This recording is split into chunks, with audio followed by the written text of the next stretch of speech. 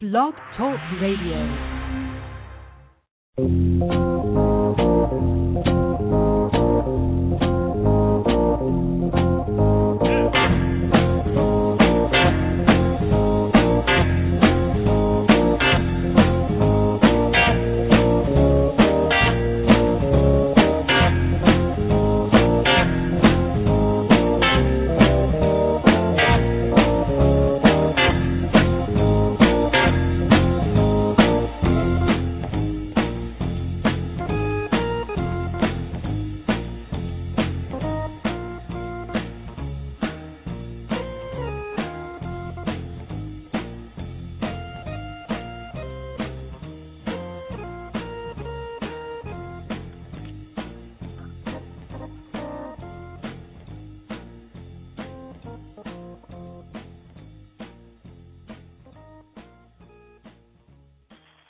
Hello everyone, it's Friday, and you know what that means. It is Fanatic Radio here on blogtalkradio.com. Michael Gardner along with the notorious Ben Florence here in our studios.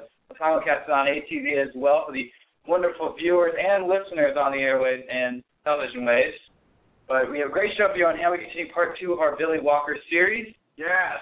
We talk some NBA to an extent, the NFL, and more football talk, but not the sort of football you have in mind. But now we're joining the Fanatic Radio hotline by David Wharton of the LA Times. We did talk about some America's Cup last week. Had a big historic win, and now he joins us on the hotline to discuss the whole fiasco of what happened in San Francisco. And David, was this your first time covering an America's Cup event? Yeah, it sure was. We haven't paid a lot of attention to this in the past, but with it being in San Francisco, this time I think it got a little bit more attention. And how was the atmosphere, I guess, in the span of 2 weeks? I mean, maybe 3 weeks of the Talk Cup. You know, at first I think it wasn't that great. People in San Francisco didn't quite know what to make of it. It's a big sailing town, but I think they were a little underwhelmed at first. You have to remember the America's Cup also has a Challenger Series, so they were racing out in the bay for pretty much the entire summer. And there was a lot of controversy at first, a lot of bumps along the road for this America's Cup, and so the atmosphere started out a little weak, but it sure peaked at the end when the U.S. team started coming back. What sort of controversy happened before?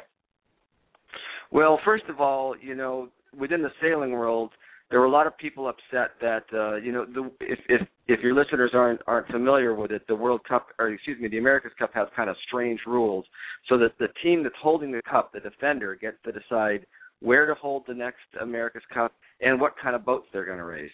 And so Larry Ellison, the tech billionaire, his boat had won it in 2010. He decided they were going to come into the San Francisco Bay. They usually do it way out to sea, and they were going to race these big, sleek catamarans that go 4 times faster than the traditional monohull boats, and so the traditional yachts they use. So a lot of people were upset about that, a lot of the traditionalists.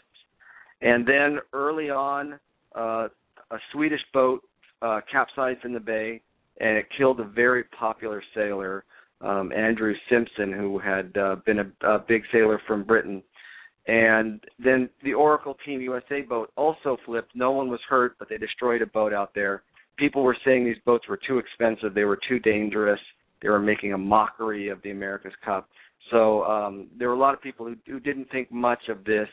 The whole time, the Oracle Team, Larry Ellison, was saying, hey, listen, the America's Cup needs to change. It's not relevant. It's not exciting anymore. We need to bring some excitement in.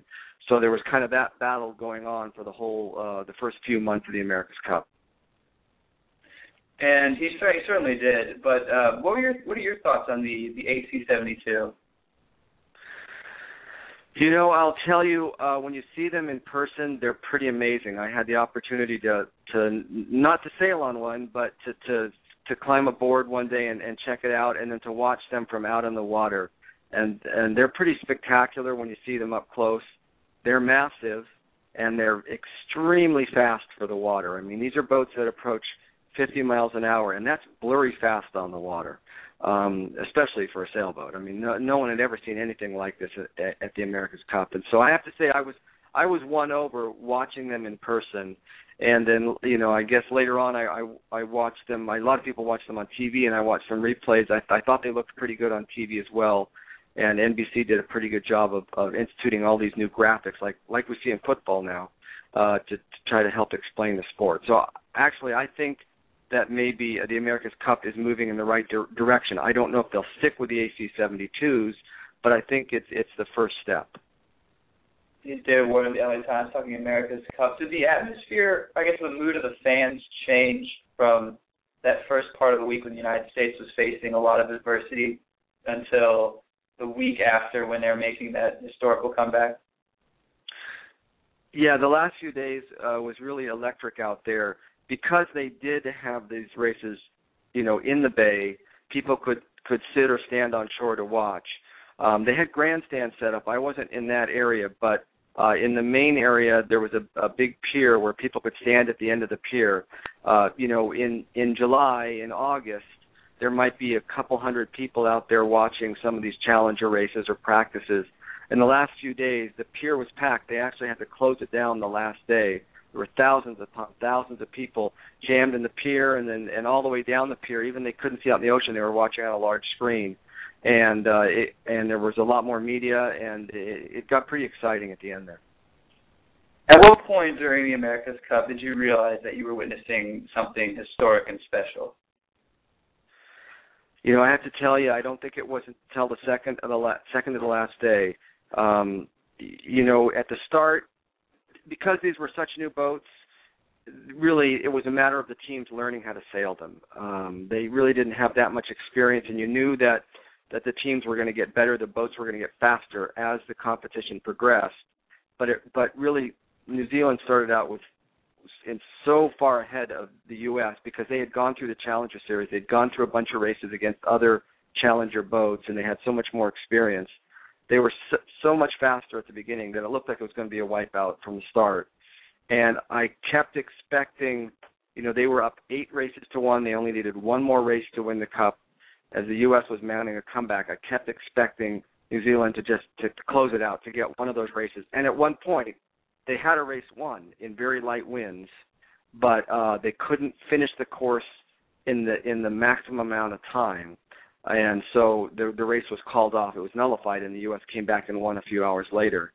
So it wasn't until the U.S. won and won races, their 7th and 8th races, and tied the score at 8-8, that I thought that it really became clear that this was kind of something special and maybe one of the greatest comebacks in sports history. That's a huge debate that a lot of people were talking about, especially after Oracle Team USA won. Where would you rank this among greatest sports comebacks? Well, I don't really think it matches something like the Red Sox and the Yankees when the Sox came back and not only beat the Yankees but then went on to break the curse and win the World Series. I kind of still rank that up near the top there, maybe at the top. I still look at maybe USC coming back against Notre Dame and winning 55-24, or the Bush Push. I mean, those are sports, football, baseball, basketball. Those are sports that I think we pay a lot more attention to. So I'd still maybe rate them a little bit higher on the scale. But this has got to be in the top 10 because never before has someone, either an athlete or a team, been so far down and had to win literally 8 times in a row to come back. So it's got to be in my top 10. And of course, where does the America's Cup go from here? They've already had all this hype and the pageantry from a successful America's Cup, a great comeback. What does Larry Ellison do with it now going into the years forward? Well, I think one of the problems they still have to address, we mentioned these AC-72 yachts that were not only dangerous but very expensive.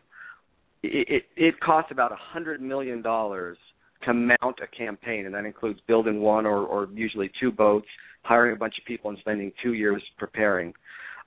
So my guess is, first of all, they have to decide what they're going to do with the boats. My guess is they may go down to a smaller version, the AC-45, which instead of 72 feet long is only 45 feet long.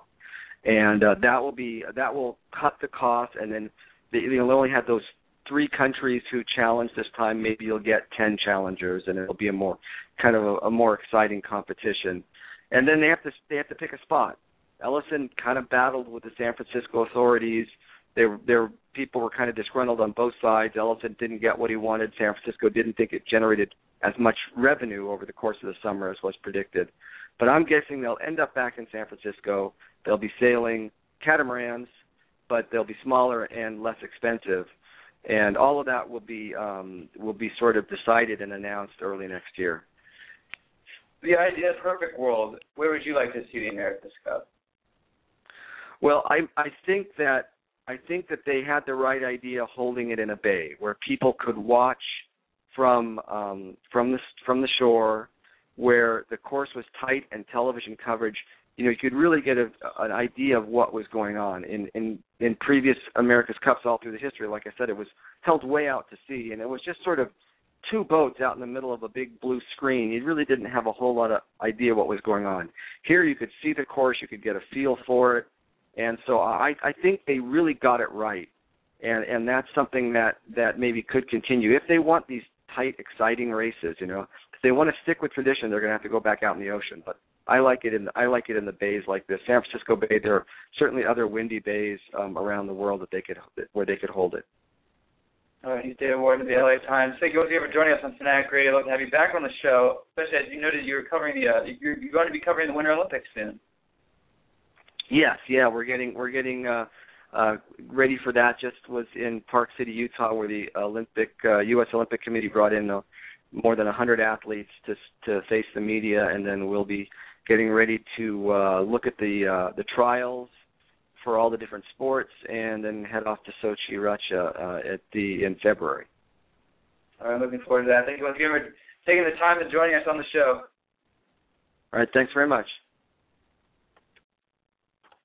All right, it's David Wharton of the LA Times talking America's Cup. We are now sailing fanatics on this show, aren't we, Flo? Absolutely. All right, and of course, mentioned the Winter Olympics. Sailing's great. Don't cut me off. Yes. But yeah, quickly jumping into the show, how was your week? I don't know what we're going to get to that. Exactly. But, my week got pretty good. I'm pretty excited in a few hours. After our last two classes of the day, I'm going to be heading home for the weekend. That's right. And my uncle's 30th wedding anniversary. We'll party on Saturday night. Come back Sunday afternoon. It's going to be nice. We'll pop in, pop out at home, and it's great. How was your week, Ben? Busy with classes. Midterms and tests are starting to come up. Papers have been due. Good. And so it's you've done a terrible job. To the daily grind of getting straight A's, hopefully, has to strive to make the dean list. As you will be partying this weekend, two will be doing tonight, celebrating DC United winning the U.S. Open Cup.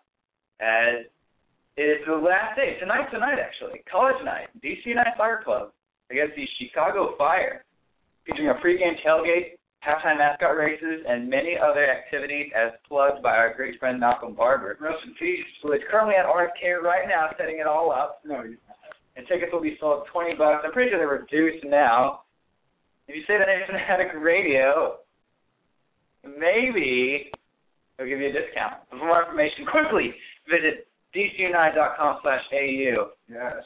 And by Fanatic Radio, it's also sponsored by American Word, bfo360.com. What's the American Word? Tell us about it. It's a student magazine with our good friend Josh Parnell. That guy sucks. You actually wrote smells bad. You actually wrote for this issue. Flo moonlighted, ladies and gentlemen. I mean, great call. Just wait and see until that comes out. Oh, God. It's about football, which has been a very big topic nationally and, of course, here. As we did try to get Paige Jones of the Eagle on the show, who will bring up her statement that she sent me in just a moment. But give the fans a sneak peek of what Set Flow column is going to be about. Well, there's a lot of talk. There seems to be always a lot of talk about regarding the fan base, the lack thereof for AU athletics, and it seems like a common reason people give, which is a cop out. But a common reason people give is that we don't have a football team, and that's why fan support is low. And essentially, I call that argument out for what it is, a complete cop-out.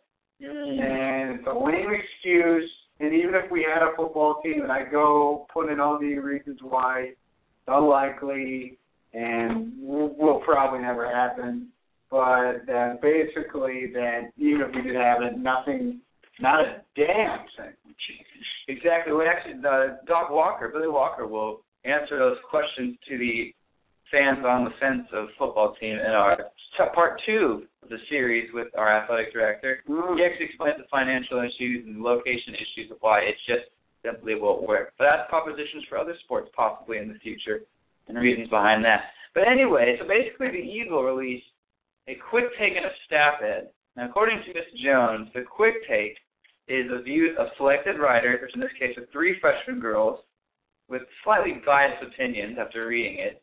But apparently the Eagle does not censor those or change those in any way. And that the staff editorial is obviously the Eagles' view on sports. So the fans were saying that we need a football team, or we have no school spirit because of a football team. And the staff was saying we need more support at the regular athletic events that we have now. And she was saying, quote, comparing them would be comparing apples and oranges. But ironically, they're both fruit, to make a statement from My Big Fat Greek Wedding. But then we tried to say, well, can we at least have you on the show as an editor-in-chief? And she was recommending we talk to Eric Saltzman, who apparently says, quote, he knows much more than I do. There you go, Eagles sports editor. Eagles sports editor. She's an ass. The Eagles dead. Eagles trash. I remember when they printed. Apparently they're coming, the rumor is on the 17th, they're going to have their once-a-semester print issue. Which to this day, Amworth still has more issues. But I'm just a sports editor. Yeah, that's Josh Farnell's site. But needless to say, what exactly? Flo is looking at something very interesting. To speak of at BFlow360, the hashtag of Flo, Twitter 100. Oh yeah. What in a word? What is it? Or in a statement? What would this be? Yeah, I know we were going to talk about it. I guess every year Sports Illustrated comes out with the Twitter 100 of like 100 people in sports who's I guess you got to follow, and there's a lot of variety of folks, including our good friends in NASCAR being featured. You've got good friend Jeff Gluck, of course, Kevin Harvick, Brad Keselowski, who is famous for tweeting during the famous fire delay at the 2012 Daytona 500. Was that the Daytona 500 that finished on Monday morning? Or Tuesday morning. Tuesday morning. The little Monday night NASCAR. That was awesome. Remember when Chris O'Dowd went out on Sports Zone and called him out for promoting texting while driving, except for the fact that they were in a clear red flag. Yeah. So who were the top 10? I guess top 5 that SI has. They have them in number order? No. Who are the guys at the top? I see Johnny Football is on it. Got some other notables. Kevin Durant. Jay Billis. Great man to follow because a lot of his tweets end with, I got to go to work.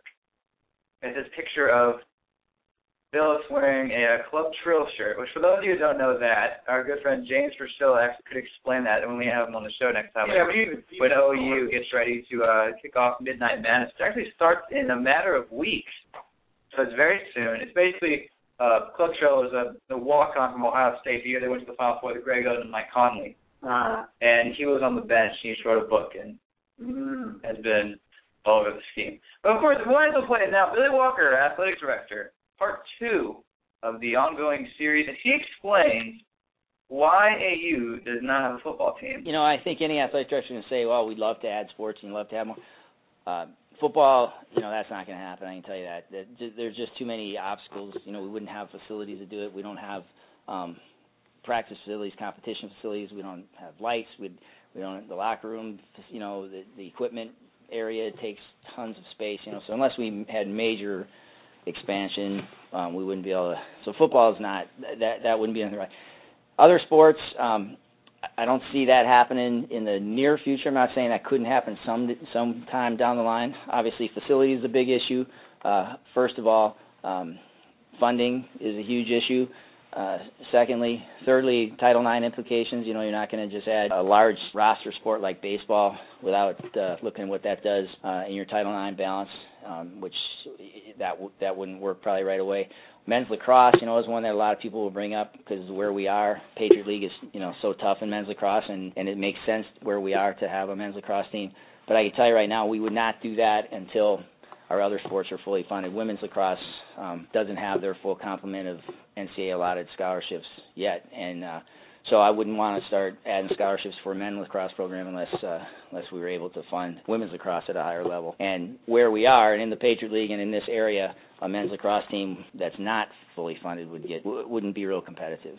So I don't want to put anybody in that position. So I guess the short answer to your question is we're probably not going to be expanding in the near future, but I'm going to do everything I can to try to ensure that we're supporting the programs we have now to the best of our ability that we can, and keep increasing that. As you hear a little bit longer, talking to coaches, and I talk to our coaches all the time, and whether it be our formal feedbacks or I'm just hanging out in their office and talking, you start learning on if they got a young team or a more experienced team and what the rest of the conference or league is looking like this year or whatever. So you have different realistic expectations of where you think everybody can finish. What I like about American is being in the Patriot League. I like the fact that the Patriot League is like-minded institutions with like academic standards.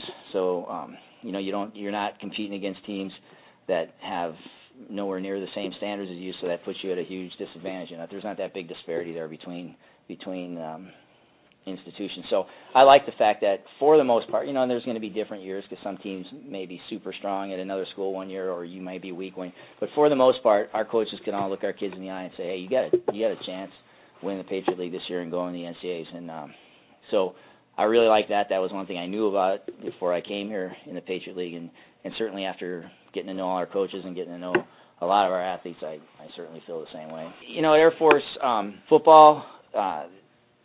The student body it was the cadet wing. It was packed because it was mandatory. So that's one way to do it, So it's the same way in Navy and Army. So that was nice, at least for the cadets that cheered. There'd be some which that for some one reason or another didn't like Division I football, and they weren't all fired up about it. But for the most part, they would. Other events, it's hit or miss. Depending on. As you know, you're in this world. You get a lot better attendance when you're winning, but we still would try to do the same things we're here, generating excitement on campus, and a lot of that, from other teams helps a lot. If you have other teams that support one another, that they're going to come back and support you, and then get out with classes. That you have classes with other students that aren't athletes to really say, hey, we really need you to come watch our field hockey game or match this weekend, and that kind of thing is huge. So I'm trying to put a big emphasis on getting the student body to get fired up to come out to events. You try to target the freshmen right away so they get indoctrinated, so to speak, and they start coming and they really like it. And then when they're sophomores, they're there. When they're in frats or sororities, they start bringing people out, and then pretty soon, other freshmen, when they come, they see that. And I know it's tough. There's so many other things to do in this city, and not everybody comes to college being a huge sports fan, and not having football. A lot of times football is kind of that school spirit nucleus that everybody rallies around, and then that kind of bleeds off into other things. So that makes it tougher sometimes. But I think we're doing a good job so far. We're getting some pretty good fans, and when we got some fall sports that are hopefully going to be winning the Patriot League, that'll get a lot of momentum in the fall that'll carry over into the winter too with basketball. Both basketballs and wrestling also, our winter sports. I think the advantage is you get to know students a lot more than you would at a bigger school, not just athletes, but other students. I get to know others of you around there. Hopefully now I met all of you that, when you see me walking around, you'll say hi to me and remind me who you were if I forget, Athletes, I've gotten to, I'm getting there anyway, getting to know a lot of student athletes. I like to try to get out to practices and team meetings, and once competitions are going, take bus trips with them, and go to their home meets and everything. That's for sure. Games. So I think that's a huge advantage. Disadvantages. I don't really see a huge disadvantage, because this is the kind of institution I wanted to come to. I didn't really want to go to a big state school where there's other issues, not just with student athletes, but with students as a whole. So this is the kind of institution I wanted to go to. So for me, it's many more advantages than disadvantages. Some people say, well, you go to a big school, you get all those student fees, from 25,000 students, you can, that go towards your athletic department, But most state schools are underfunded as well, so it's not that's not an advantage. I don't think, like some people say. Here, the President Kerwin on down really supports us well. So I love it here. I think we're in a good situation. I mean, Air Force, like any service, I guess, but from the time you actually before you graduate, when you're a cadet, that's what you do. They're training you to be a leader, and so at 22, I had guys working for me that were 10, 12 years older than me, and I had to learn how to lead them in such a way that they would follow me, but do it with respect, that they wanted to follow me, not that I'd say, hey, I'm a lieutenant, you're a tech sergeant, you have to follow me. That's not going to work, because these are, old crusty NCOs. They're not going to listen to some lieutenant unless they respect you. So you had to learn how to lead right out of the chute, and as you progressed through the ranks and got a lot more responsibility, by the time you're lieutenant colonel, and you're leading 800 people or whatever, then hopefully you've taken the good and the bad from leaders that you've had, and developed your own leadership style, and adapted that to who you are as a person, and then hopefully that you're you're able to be an authentic and a genuine leader. So that's what I did for 30 years. So I think when you bring that to an athletic department, hopefully a lot of those same qualities will transfer over. Now, obviously it's different. It's a different. You can ask Nancy. Maybe some of my style doesn't work 100% of the time. Maybe it's different wherever you are. But I think leadership's leadership, and as long as you can, take care of your people. And I always say that if you take care of your people, they're going to take care of the mission. So if I'm taking care of people and creating an environment and a climate and nurturing that where they're going to succeed, that's all I got to worry about. That's my job as a leader, is to make sure that happens. And everybody wants to experience a certain degree of personal success, but I think even more than that, people like organizational success. So if I can try to, like I said, keep that climate going, and where our unit, our department, our teams as a whole are going to succeed, I think people really respond to that. Well, I like to play my drum set. I like to read, and I know this really sounds boring, but I watch sports. I like to watch. I'm a big news junkie too, in politics, so I do a lot of that. All right, so Broncos, Rockies, Avalanche, and the Bucks. So that's kind of stay Milwaukee. Yeah, I'm still a Brewer fan to a point, but the whole Ryan Brown thing's kind of soured me a little bit. But and I like the Caps and the Blackhawks. I grew up as a Blackhawks fan because obviously there were no Avalanche and I wasn't out there. So I still like the Hawks, and I like the Caps. From when I lived here before, we were partial playing season ticket holders, but I'm a pretty hardcore Avalanche fan. I lived here from the first time 87 to 91, and that's when I lived 12. I could be from my house to my seat in the Cap Center in 12 minutes, so that was fun. And then that was a lot of fun. When I was out in Landover, I lived in Bowie, and then I was here again from 98 to 2001. I got a bunch of older brothers and sisters, and so I didn't have much choice, I guess, and I was getting beat up by my brothers all the time. They were all wrestlers too, so that part of it was that way. But I played football and baseball as little kids all the time. I mean, all the time. That's all. When I was real little, I wanted to be a running back for the Vikings, and as you can see, that probably wasn't a good career plan. So that went away really quick. But yes, I mean, it was just, that's what I did. Like I'm sure a lot of you, that's all I did as a kid. And so there wasn't any big epiphany that I want to be in athletics. I always thought that I was going to be a high school gym teacher, and so I'm close, I guess. There's still hope. Maybe I can do that later. I think Mike Cipriano, one of the many bureau writers, reporters for Fanatic Radio, helping us get the Doc Walker series. But now, Doc Walker used to wrestle in college, and he also noted no football because no lack of facilities. Of course. And which I will melt in my piece. Yes. A little more plug. And he said no addition of sports unless the sports here get the full NCAA support. Apparently, quoting Dr. Walker, that women's lacrosse is still trying to get more scholarships to their team. Absolutely. And so, there you go. No football team, no added sports.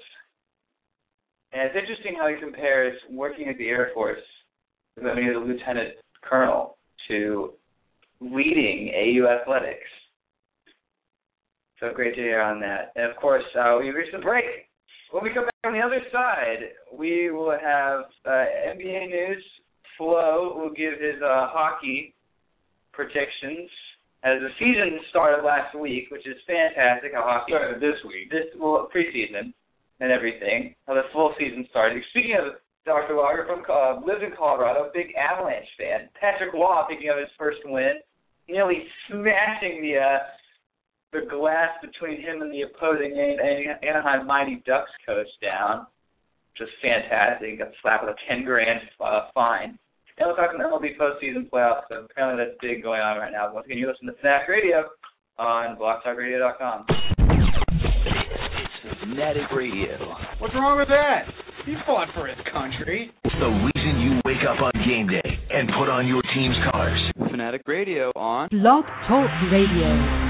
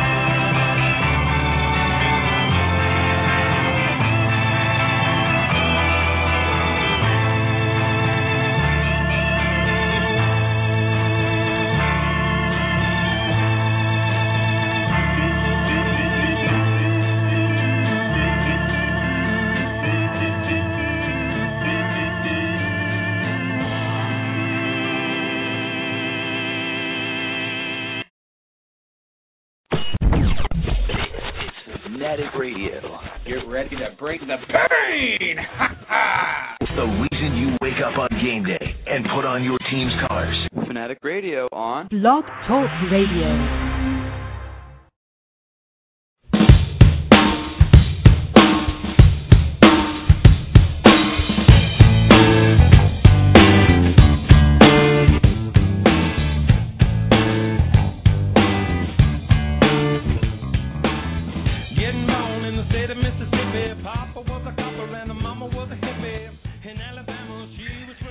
Fanatic Radio here, Mike Gardner, I've been informed. Live in our studio there, Radio Saigon, simulcast on ATV as always. We got different awards in the LA Times. I'm Billy Stig, athletic director of American University, Billy Walker, on finishing his series with us. And now we get to talk some playoff baseball, or do you want to talk some NHL? It's up to you, sir. It's your show, not mine. Playoffs it is, as baseball. It started, the Pirates are winning 3-0 in the bottom of the third against St. Louis, who pretty much drummed them the other night. Was it 6-0? Yeah, the final score. So they're up 1-0. Great story of the Pirates, though. Absolutely. I mean, it's the first time in a very long time that the Pittsburgh Pirates are in the playoffs, and in the wild card game against the Reds on Tuesday night. PNC Park was going nuts. And it was a really awesome sight to see. And, of course, they took care of the Reds, who actually turned out fired Dusty Baker today. Mm-hmm. And the Pirates, they played really poorly. Well, at least A.J. Burnett pitched poorly against the Cardinals game one last night. But today, in game two, top four on MLB Network right now, they're up 3-0. So I think that's a good series. The match took Pittsburgh to win that series. For what? So 3-2. Yeah, they're winning. Got you an MVP?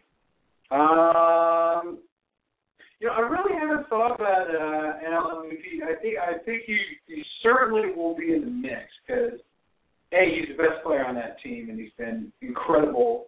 Once again, well, honestly, I really haven't thought, so I can't give you a great answer. That wouldn't just be BSing it any more than you usually do, particularly on Sports Zone. True. Right. True. Who launched last week?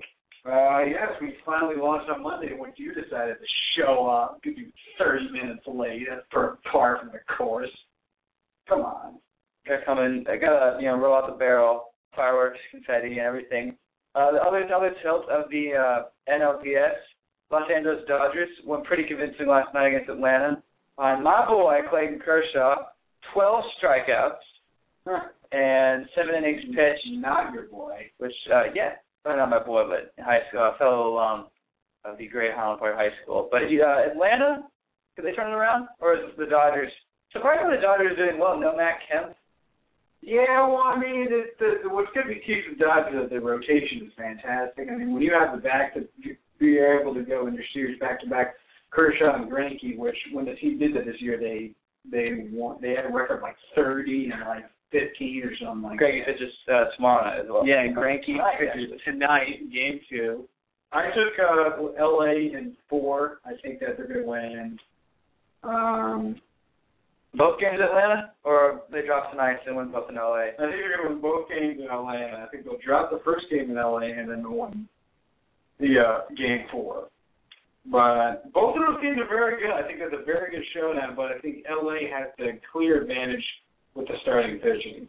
Even with Yasiel Puig making his first postseason debut last night. That's true. Our great Mike Friel said was out of control and reckless, which he is to an extent. So the ALDS, Detroit, Oakland tonight. The juggernaut of the Tigers taking on a A's team that went relatively quiet throughout the year with Bartolo Colon on the mound. Yeah, Bartolo Colon has been their ace all year, and he has been tremendous all year.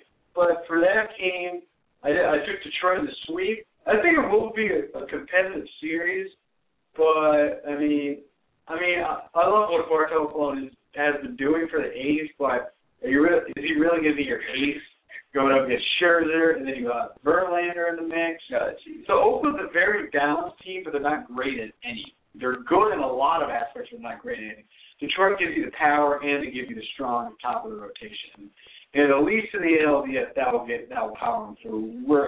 In 3 games. Right. Scherzer, by the way, 21-3, best record in baseball, I believe.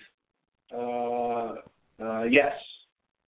And then, of course, Tampa Bay, who knocked off the Cleveland Indians in the wild card game, takes on the Boston Red Sox. Shout out to Connor Mancuso, our resident Red Sox fan. Shout out to Dylan Choate as well, across the pond in St. Petersburg. As we get to finally see a Red Sox team ready to rock and roll John Lester on the mound. Did you have them in the sweep? Or could you have Cleveland playing the Red Sox? What do you think of Tampa Bay?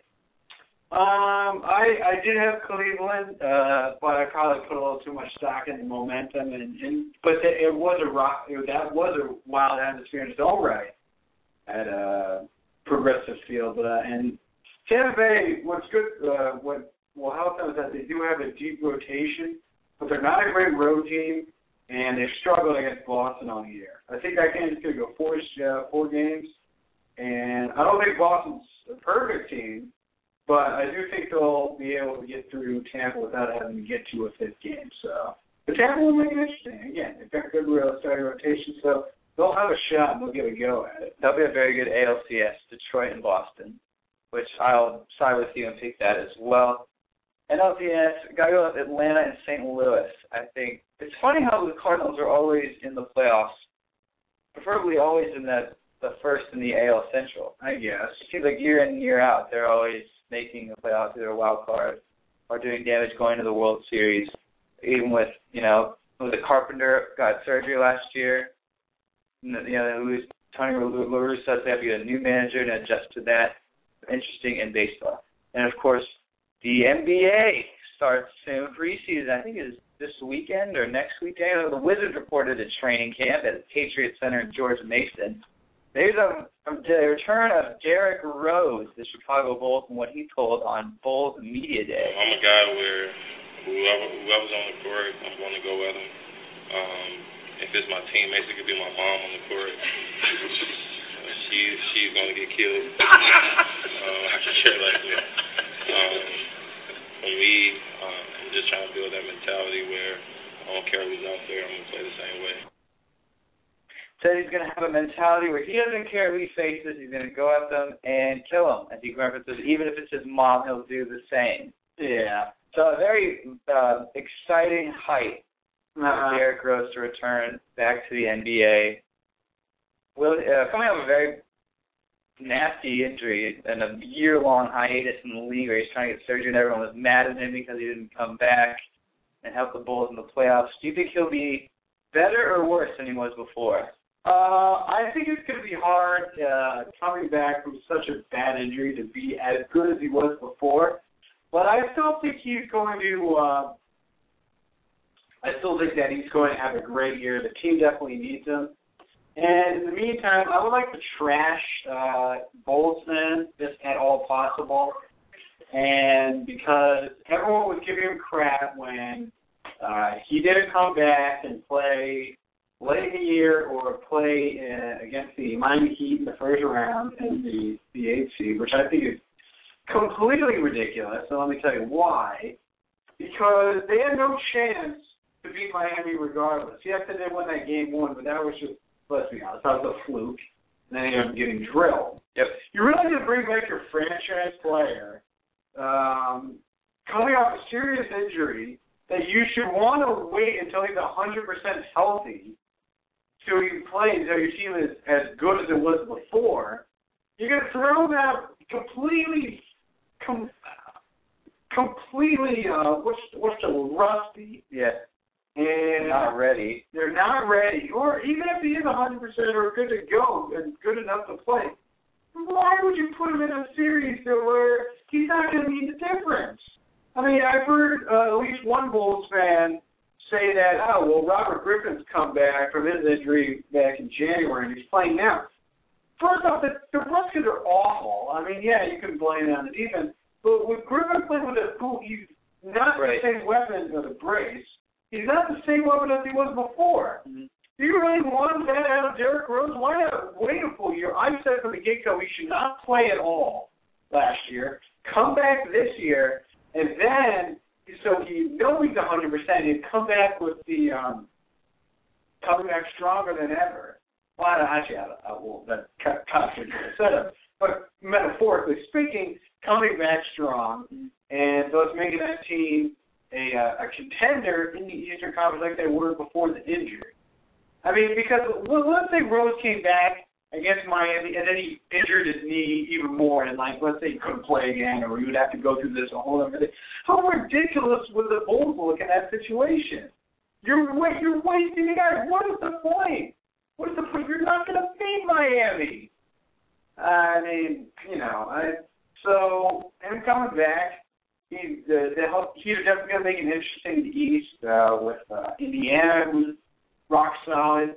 The Nets are going to be your Nets. My Nets. I'm not buying the Knicks this year, but the NBA is going to make sure everyone wants to buy the Knicks. So, but yeah, I mean, the whole Derrick Rose thing, I mean, it was ridiculous and something I sadly did not agree with. But I think the Bulls, and even if he didn't want to come back, I mean, why are we forcing him to do that? If he doesn't feel like he's 100% ready to go, what's the point? But that's my rant. Great rant, though. Bring a lot of flavor to the show. I do love our full NBA prediction show.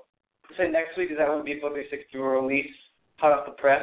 What is he at? I mean, it starts at the end of the month. Like, people wanted to do an NBA preview of the Sports Zone. Like, why would you do it we've got several more weeks to do it. People are out of control. And now I'm out of control, and I love it. Some more NBA news. Also, Kobe goes back to Europe for undisclosed medical surgery. Oh, yeah. And saying not on the Achilles, but that's all a lie. It is for his Achilles. He's going to go back to the German doctor to get created again. Yep. So he can play another season. Lakers are trying to cover it up. But speaking of LA as well, Blake Griffin said this is the end of Lob City, as he told ESPN Magazine and ESPN LA, that he said no more Lob City because Doc Rivers wants to bring more structure and give them more of a better winning mentality. Is that a good thing? They sort of lose their crazy, fast-paced, Vito Negro mentality, and now Doc comes in and is going to completely change it. Well, I think it's definitely a step in the right direction if the team wanted to go forward, because what's been the issue with the Clippers is that you have Chris Paul, awesome player, completely changed the franchise, but he's a guy that wants to win a championship. That's why he pulled the crap of leaving New Orleans to get a championship. Although if he had to win, who knows what. But with the problem with like guys like Blake Griffin, DeAndre Jordan's dad, well, probably more Blake Griffin in particular, is that we don't really know what he wants to do. Does he want to do the alley-oops, put up the stats? Does he want to, lessen on all the fun and take a step forward?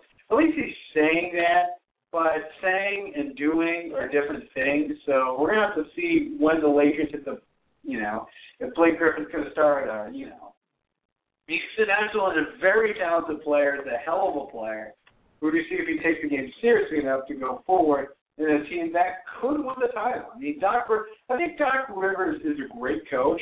I think he is a little overrated. People forget that he hasn't had a huge amount of playoff success in his career, save for the first year with Kevin Garnett.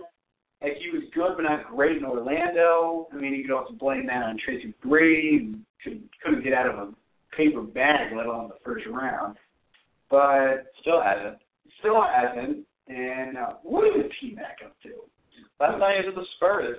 Right? Oh, that's right. He was with the Spurs. I wanted him to get some serious minutes down the stretch for the Spurs. They should just run the offense through him. It would have been like the old days. You would have dunked on the Birdman and then just do nothing else. Exactly. But we'll run that. All right. Well done. So that big prediction, NHL. Oh, hey. They have officially started. Yes, they have. The Blackhawks, who apparently is another one of Dr. Walker's favorite teams. Oh, God. Because there was no Avalanche when he originally started at Air. Right.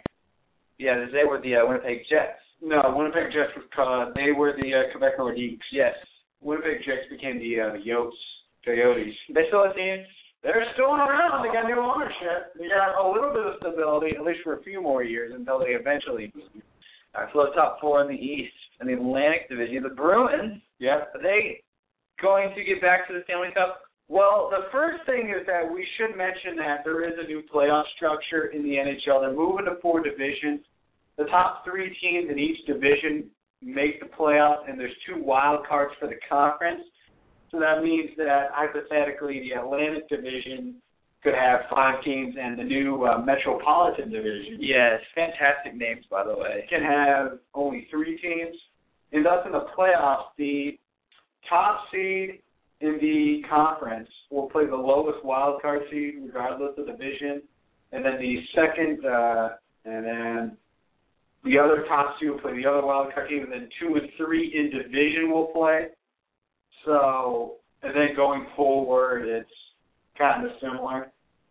So, great realignment putting the Capitals, the Penguins, and the Flyers, and your New Jersey Devils all in the division. Yeah, and it makes sense because that's kind of like what was the Atlantic Division, and then making that you're adding Washington from the Southeast, and you're adding Columbus, who they and Detroit get their long-awaited move to the Eastern Conference from the West, because Columbus was, from the moment of inception, the most Eastern team in the Western Conference, and thus they had to play a lot of late starts because so many teams.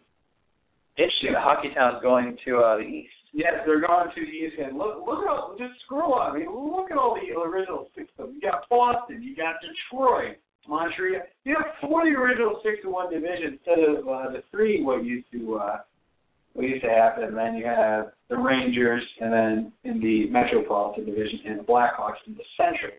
That Metro Division is going to be stacked and loaded. Well, I looked at a lot of these divisions. They're all really good. Like, NHL got it right this time. They shaped it up in that moving divisions from what was 6 to 4 made these divisions very good. I mean, there are a couple of them that have bad teams. Calgary is looking like a disaster this year. David Limsell on SportsZone, don't rest on Calgary. Yeah, which I thought was great because Calgary's just awful.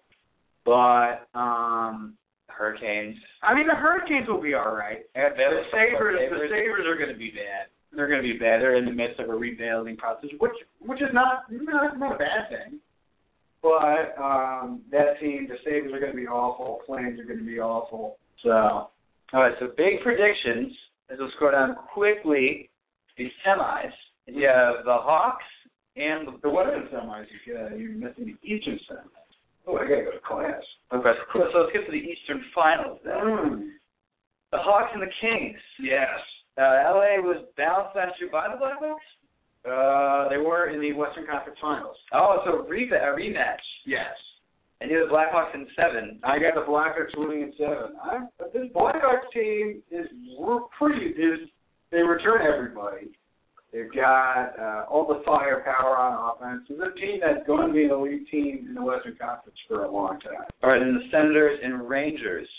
Senators did really well last year, one of the best teams in hockey, yet they did not make the Stanley Cup Finals because Boston just went on that insane run in the postseason. Yeah, and I'm a big fan of the Senators team, as I said on SportsZone. As you have, and I have the Senators winning it all. Really? A little against the grain. A lot of people pick Chicago, and it makes sense. But I really like the Senators team a lot. They got good goaltending, good offense. They lose the heart and soul of Denny Alfredsson, but they replace him with an even better player in Bobby Ryan from Anaheim. That's a team that I think is going to be really fun to watch. They got a lot of young talent on defense. They're going to get everybody back healthy, including goalie, Craig Anderson. That's a very good team. One to watch out for, and I think you're going to hoist the cup as I am going to go to class. All right, and the final thing we'll talk about, League of Denial. A book coming out on, I believe, Tuesday. Yeah. And Frontline is doing a special, quickly before Flo exits the premises. It's not really that much quickly, but okay.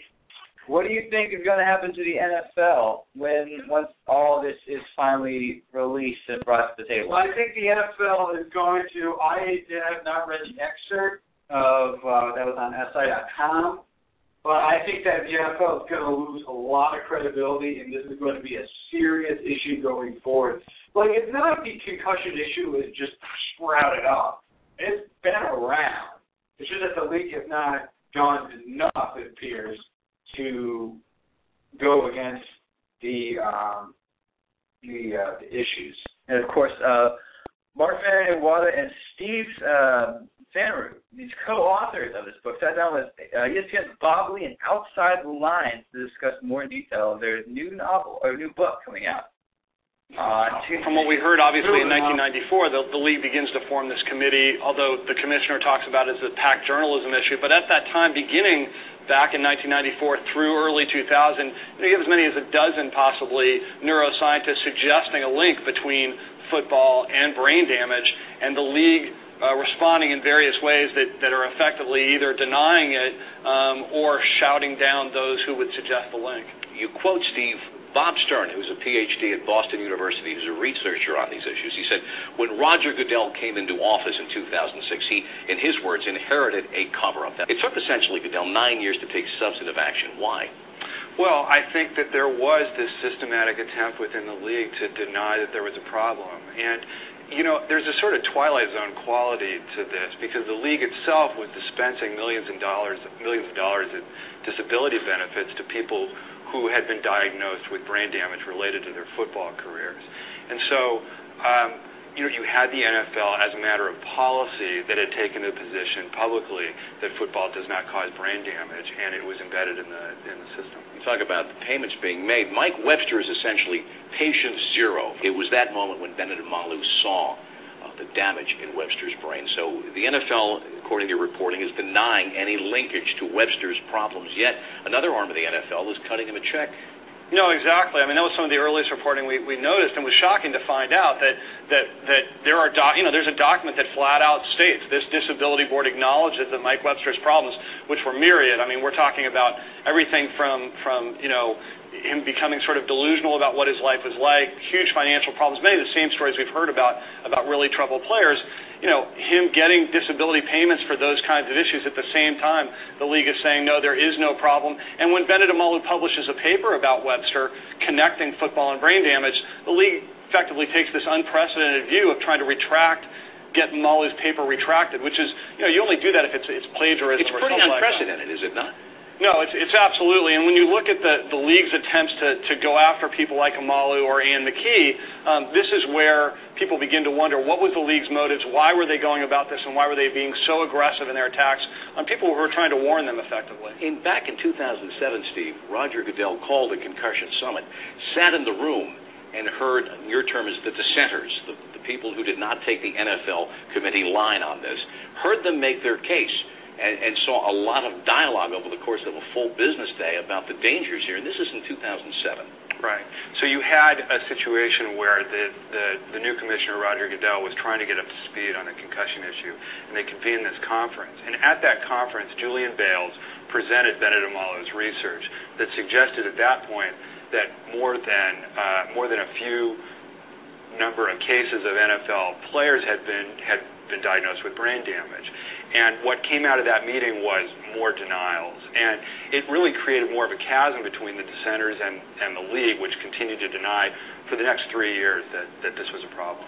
We hear the word cover-up. It's an unfair question to ask. Is it a fair word to apply here? Well, I think it's fair not in the sense of a conspiracy, but I think it's fair in the sense of, look, I mean, they clearly had a body of science that they were creating that minimized the dangers of concussions, and at the same time, they went aggressively after those folks who were deciding there is a clear link scientifically between brain damage and football. And, of course, that special is a Frontline on the book League of Denial, written by Mark Fanatic and Steve Fanatic, ESPN investigative reporters, dating basically back from 94 to the present day of the whole concussion scenario on what that's going to be at 9 p.m. Eastern on PBS. Very, very much looking forward to that Frontline to see the whole discovery of brain damage from the NFL and how the league will respond. Should be interesting. We'll definitely talk more about the reaction of that next week on Fanatic Radio. Is that all the time we have for now on today's show? I think our guest, David Wharton of the LA Times, is sitting down and talking to us about the America's Cup. Very exciting. New converted sailing fan right here, ladies and gentlemen, on Fanatic Radio. I think B-Flow as well. Went off to class as go to B-Flow 360 as we're slowly approaching his 1 millionth page view. So we'll have a celebration and festivities for that. I want to thank all of us who helped out with Fanatic Radio. For everyone in the studio, next week we'll sit down with Colin Siegfried as he'll talk some Pittsburgh Pirates baseball. Hopefully they're still in the playoffs. Hopefully he's not super bummed and depressed that his Bucks got knocked out of October. Also, let's give a shout out to Ian Lutz, a roommate of mine and ours, who is running a meet this week. Wish him the best of the Ianosaurus Lutz. That's his Twitter handle. For all of the Fanatic Radio, this has been production from our studios at American University via Radio Saigon. I'm Michael Gardner saying so long. We'll see you next time. Check the podcast out on iTunes. We'll catch you next week.